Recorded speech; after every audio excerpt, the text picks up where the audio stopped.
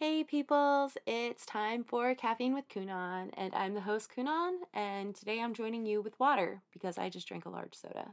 So I already had my caffeine, now I'm gonna hydrate, and let's get started.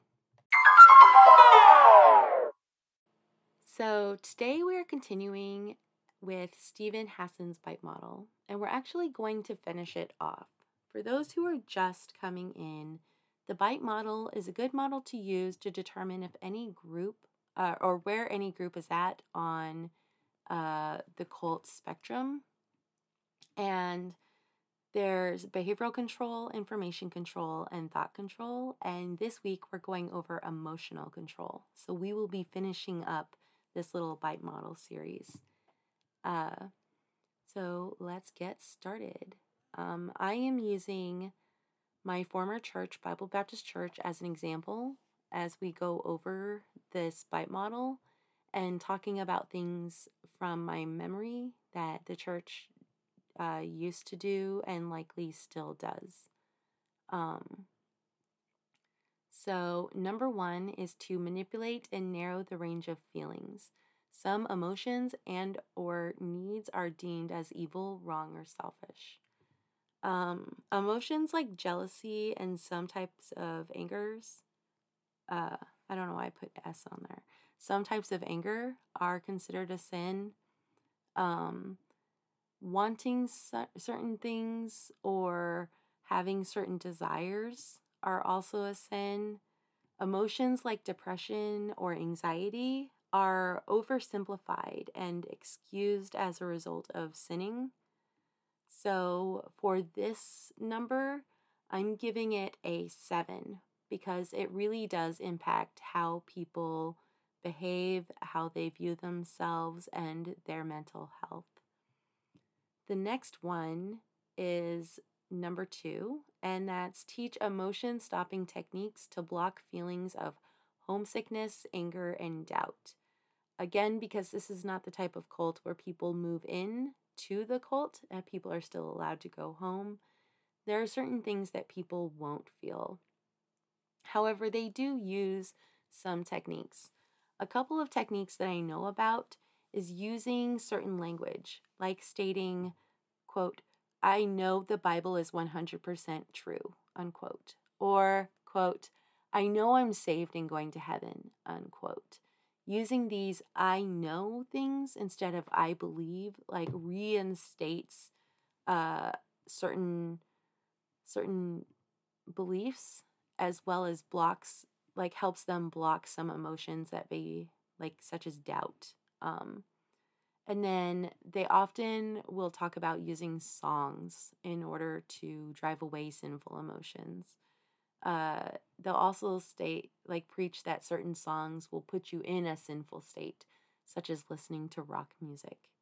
So for this one, I'm giving it a 5, and that's because of how often they use things like I know statements and other things that reinforce the beliefs that also do the work of blocking feelings, though they don't do them to block feelings. At least I can't prove that they do them to block feelings, but that is the end result.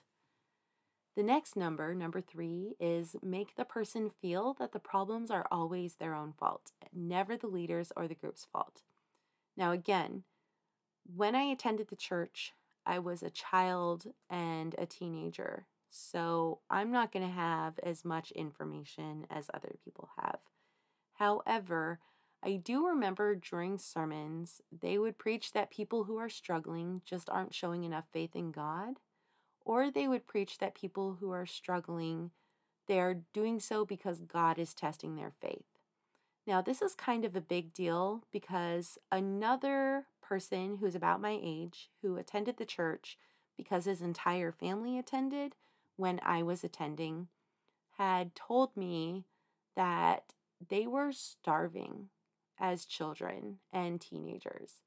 And it was a major struggle. They didn't have enough money to buy food because all of the money that their dad earned was going to tithes and to the church for other things, like to give out to missionaries, to give out to evangelists, to help buy the church a new van, whatever it was. Um, I also know that many people would come forward and talk about how they were struggling financially, but that their needs would be met. So you just have to have faith. So if you are having problems, especially financial problems, I know that they would put it down as never the church's fault, even if you are giving all of your money to the church. So for this one, I'm giving it a 3, and it's mostly because of my lack of knowledge. If another person comes and says that they started to attend the church as an adult and that there were other problems that were brought up, and the church would find a way to blame them as individuals instead of realizing that it was an issue with the church or with the leadership, then I am more than willing to change that.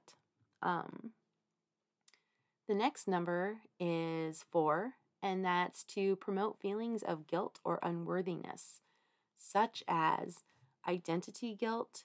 You're not living up to your potential, your family is deficient, your past is suspect, your affiliations are unwise, your thoughts, feelings, and actions are irrelevant or selfish, social guilt, and historical guilt. Now, to go through a bunch of these, they definitely do this. They preach that every single person is a sinner.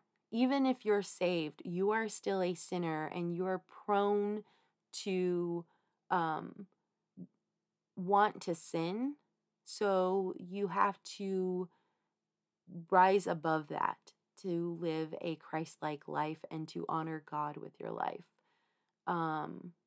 And they will like they'll talk about how if your affiliations are people who are outside of church, they will definitely say that it's unwise because people who are living in sin are more likely to drag you down than you bring them up.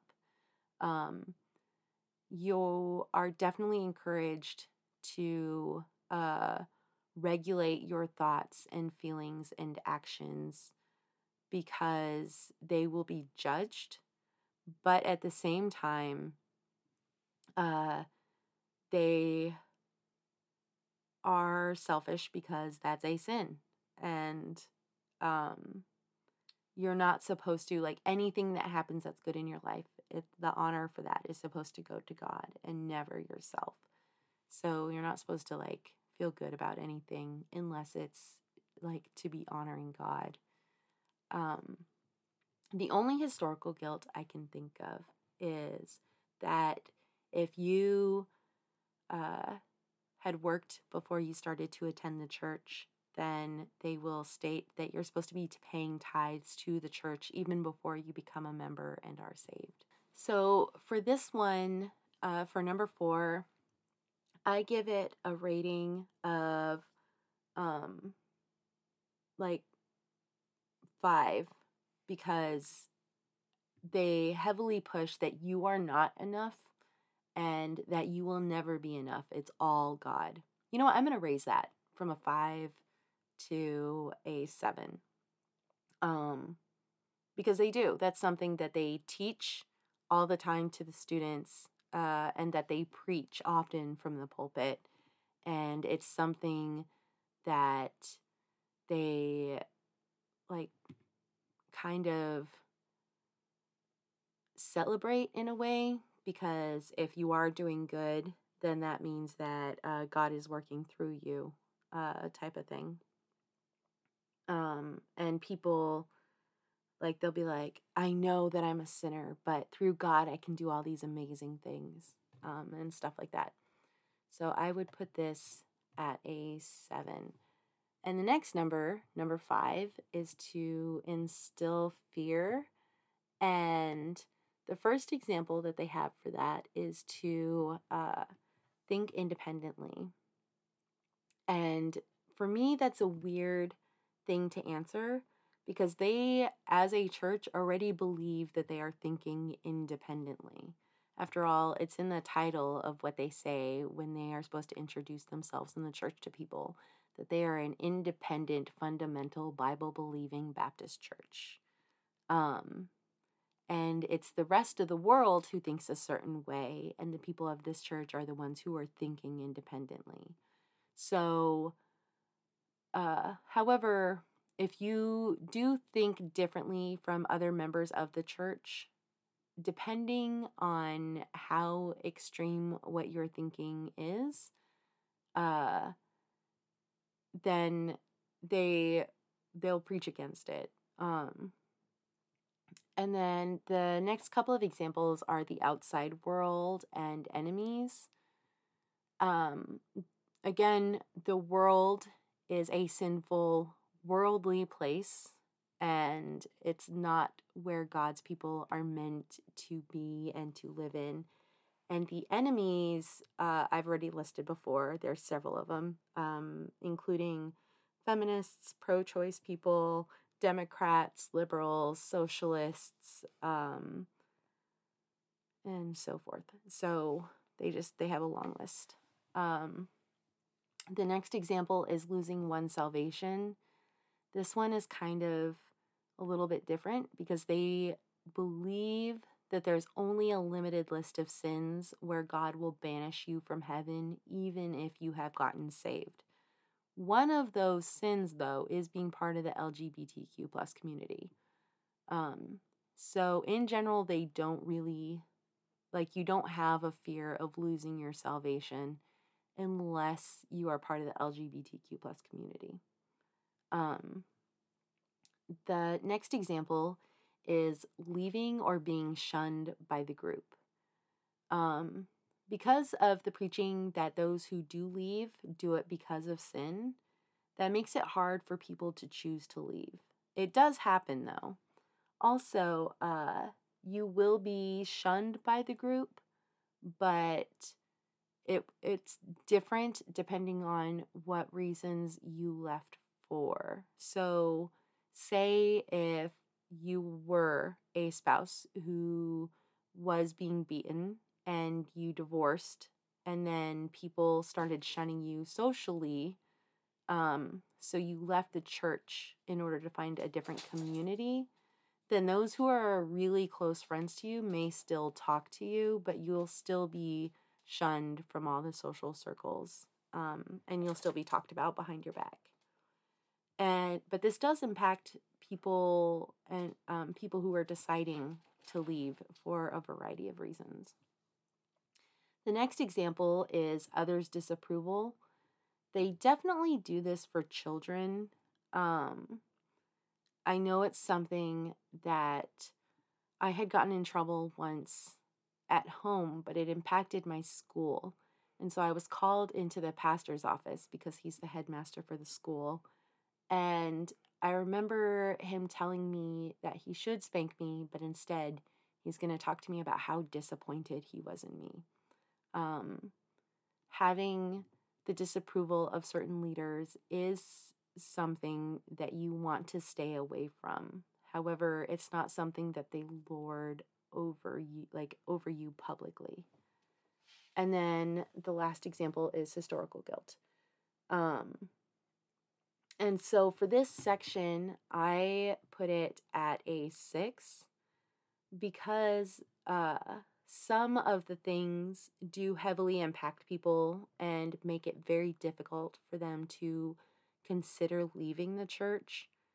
However, it's not as extreme as some other churches. Like some other beliefs do believe that you can lose your salvation, so they're more able to hold that over people. Other beliefs, other churches are massive and are so large that you wouldn't be able to run into someone who wasn't a member of the church, like within the community. Or it may possibly impact your job and stuff like that. So that doesn't really happen here unless you chose to work for someone who goes to the church. In general, what really ends up happening is when people do leave because they had felt fear, depending on how old they are, they will often seek out other people who they knew, who they knew who had left, in order to talk to them about it, because it did impact their life so much, and they feel like they need to justify leaving the church, and they need to have somebody tell them that they were right to do so. The next example is, or the next number is number 6, and that's extremes of emotional highs and lows. Love bombing and praise one moment, and then declaring you are a horrible sinner the next. Yes. Members are love bombed when they are raising money for a cause, or trying to get people to volunteer, or doing a sermon about why they don't know how horrible things happen, or if members are pretty new. They'll be really, really love bombed. But then the other types of sermons they have are meant to emotionally, or are meant to emotionally preach about things, about different sins, and about how we're expected to live life on this world, but not of this world, meaning to avoid sins, to show that we're Christ-like. There are 2 examples I have for these types of sermons. One that I remember was one where Pastor Duffett was preaching about the 10 Commandments, and he had gotten to the part about thou shalt not murder. And there was like a point where Jesus said, if you had thought, or if you had the thought in your mind, it is like you had actually done the deed. And so the pastor was talking about, in this scenario, he was before an actual judge, going through each sin and showing how he had broken each law of God's 10 Commandments.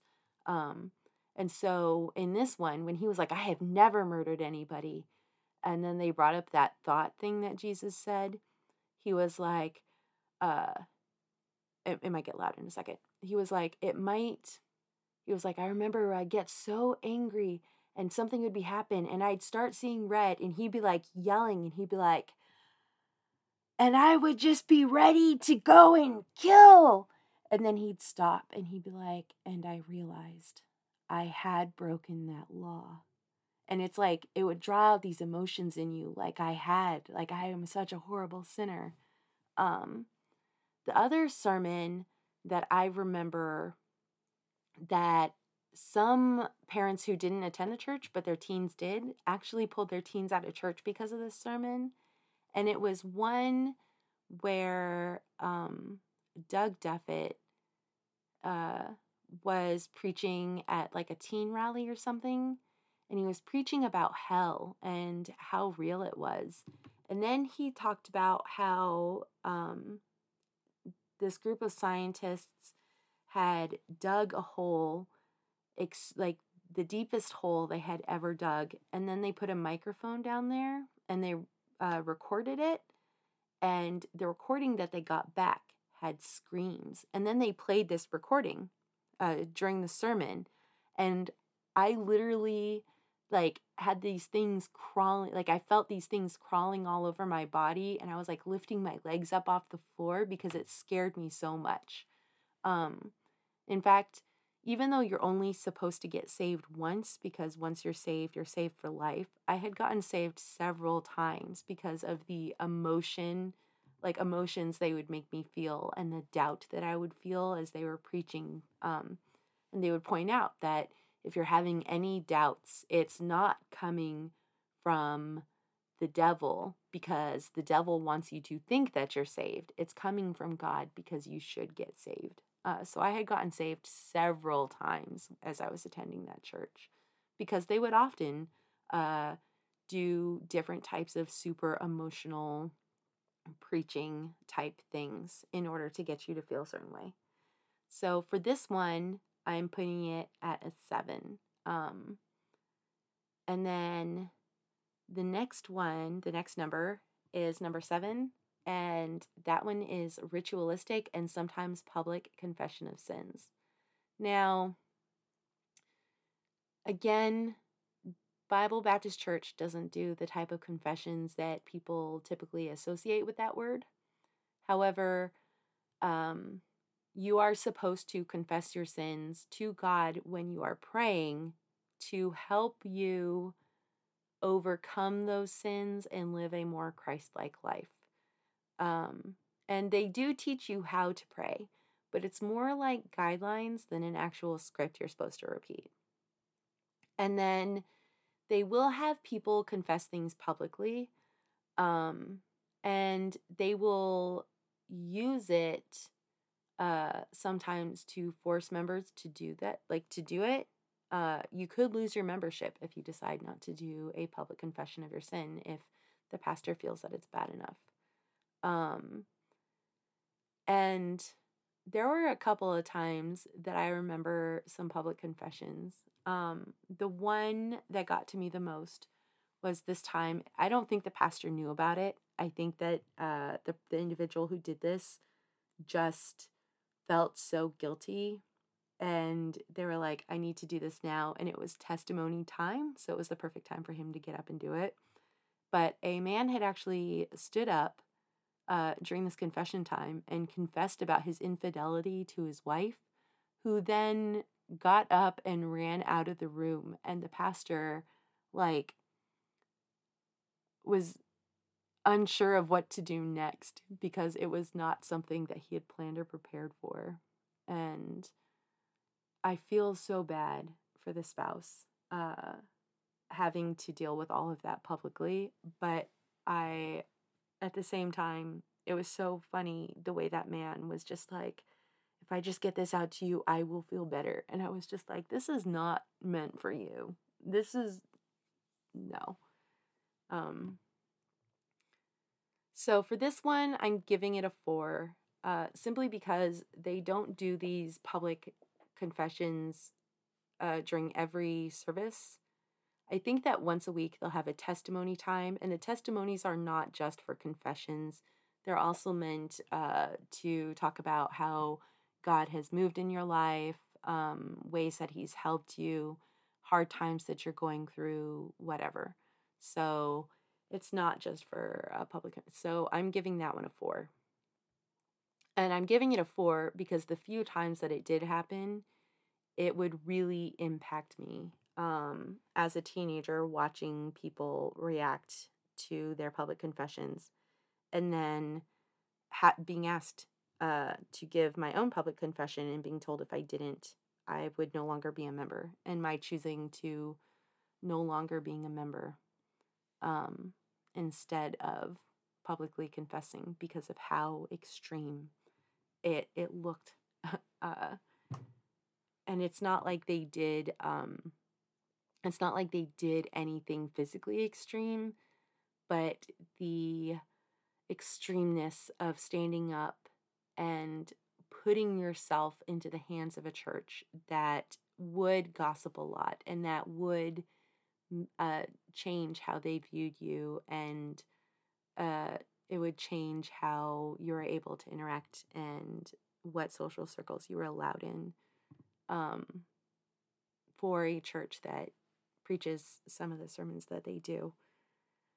That's why it's a 4. The next number is number 8, and that is phobia indoctrination. Inculcating, I'm probably saying that wrong, irrational fears about leaving the group or questioning the leader's authority. Some examples of this are that there's no happiness or fulfillment possible outside of the group. I already brought this up. And people have already told me, like members from the church, when I would talk about certain issues, they'd be like, yeah, well, you're just a miserable person, because that's what they're taught. The next example is terrible consequences if you leave. For example, hell, demon possession, incurable diseases, accidents, suicide, insanity, 10,000 reincarnations, etc. They do. So unless you are becoming an atheist and rejecting God completely, or part of the LGBTQ plus community, you don't have to worry about hell when you're leaving, because once you're saved, you're always saved. However, demon possession is something that they preach is possible, though not likely. Incurable diseases, accidents, suicide, insanity are also things that they preach could happen. In fact, there's this one story, and this actually kept me from leaving the church for a while because I was pretty scared. Um, there's this one story that they would tell about how a missionary came home early because his wife complained too much, and he watched his entire family die in front of him. He had two young twin sons, and they were toddlers, and they were playing, and a rattlesnake bit one. And so he ran to grab the child who was bitten by a ton of rattlesnakes to bring him to the hospital. And as he was driving off, he accidentally ran over his other son, and his wife, who was watching from the door, died from a heart attack seeing all of this happen. And the son he was bringing to the hospital died on the way to the hospital. And they would tell this as a true story. And they would tell a lot of other stories like this in order to get you to fear leaving the church because either Satan could come after you or God could punish you. And God will punish you for leaving. The next example is shunning those who leave fear of being rejected by friends and family. So they won't say that they're shunning people, but they will.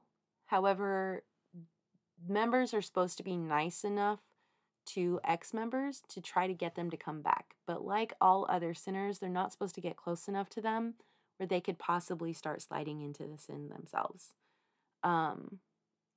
So there are a couple of people who are still nice to me from the church even to this day. Like, we won't hang out and go do stuff, but if I run into them in public, they'll smile at me and be like, "Hi, how are you doing?" And I'll respond. There are other people who, because I am openly out, uh, they will not be nice to me and they will be completely rude. And that's because I'm part of the LGBTQ plus community and I actively speak out for rights of marginalized communities. Um, and I'm openly out as an atheist as well, which is never a good thing. The next example is never a legitimate reason to leave. Those who do leave are weak, undisciplined, unspiritual, worldly. I like how they put that in there because that's a word they use a lot at Bible Baptist Church. Brainwashed by family or counselor, or seduced by money, sex, or rock and roll. The only exceptions at Bible Baptist Church for leaving are if you are moving out of the area or you're becoming a missionary or going to college or something like that. Those are the only reasons to leave the church. All other reasons are because of sin. And I've heard many of these examples that they talked about as reasons why people thought other members or other ex-members had left. And the last one is threats of harm to ex-member and family. I've never heard, like, they'll say, no, we do not do any threats of harm to people. The only harm that they advocate for when talking about most ex-members is the mental health problems that come with shunning members when they kick them out because their sins are too great. The other thing is that some preachers will advocate for harm to people in the LGBTQ plus community, which is really kind of a big deal. And they're not just talking about mental health problems, they're talking about advocating to physically harm people in the LGBTQ plus community. So for this section, I give it a 6 because of how extreme it is. So, okay, so the total for this this section, the emotional control, is 5. And it's just a little over 5. And that puts the total for all of the groups, for all of the bite model that puts it at 5 and just over 5 as well. So rounding down to 5. So 5 out of 10 on the cult-like list is actually pretty high for a church that does not have people move onto their property and control everything because they control what access people have to information and just the outside world. So that's why I feel pretty comfortable about stating that Bible Baptist Church is a cult. It's not as extreme of a cult as some other churches, but it definitely belongs under that label. See y'all later.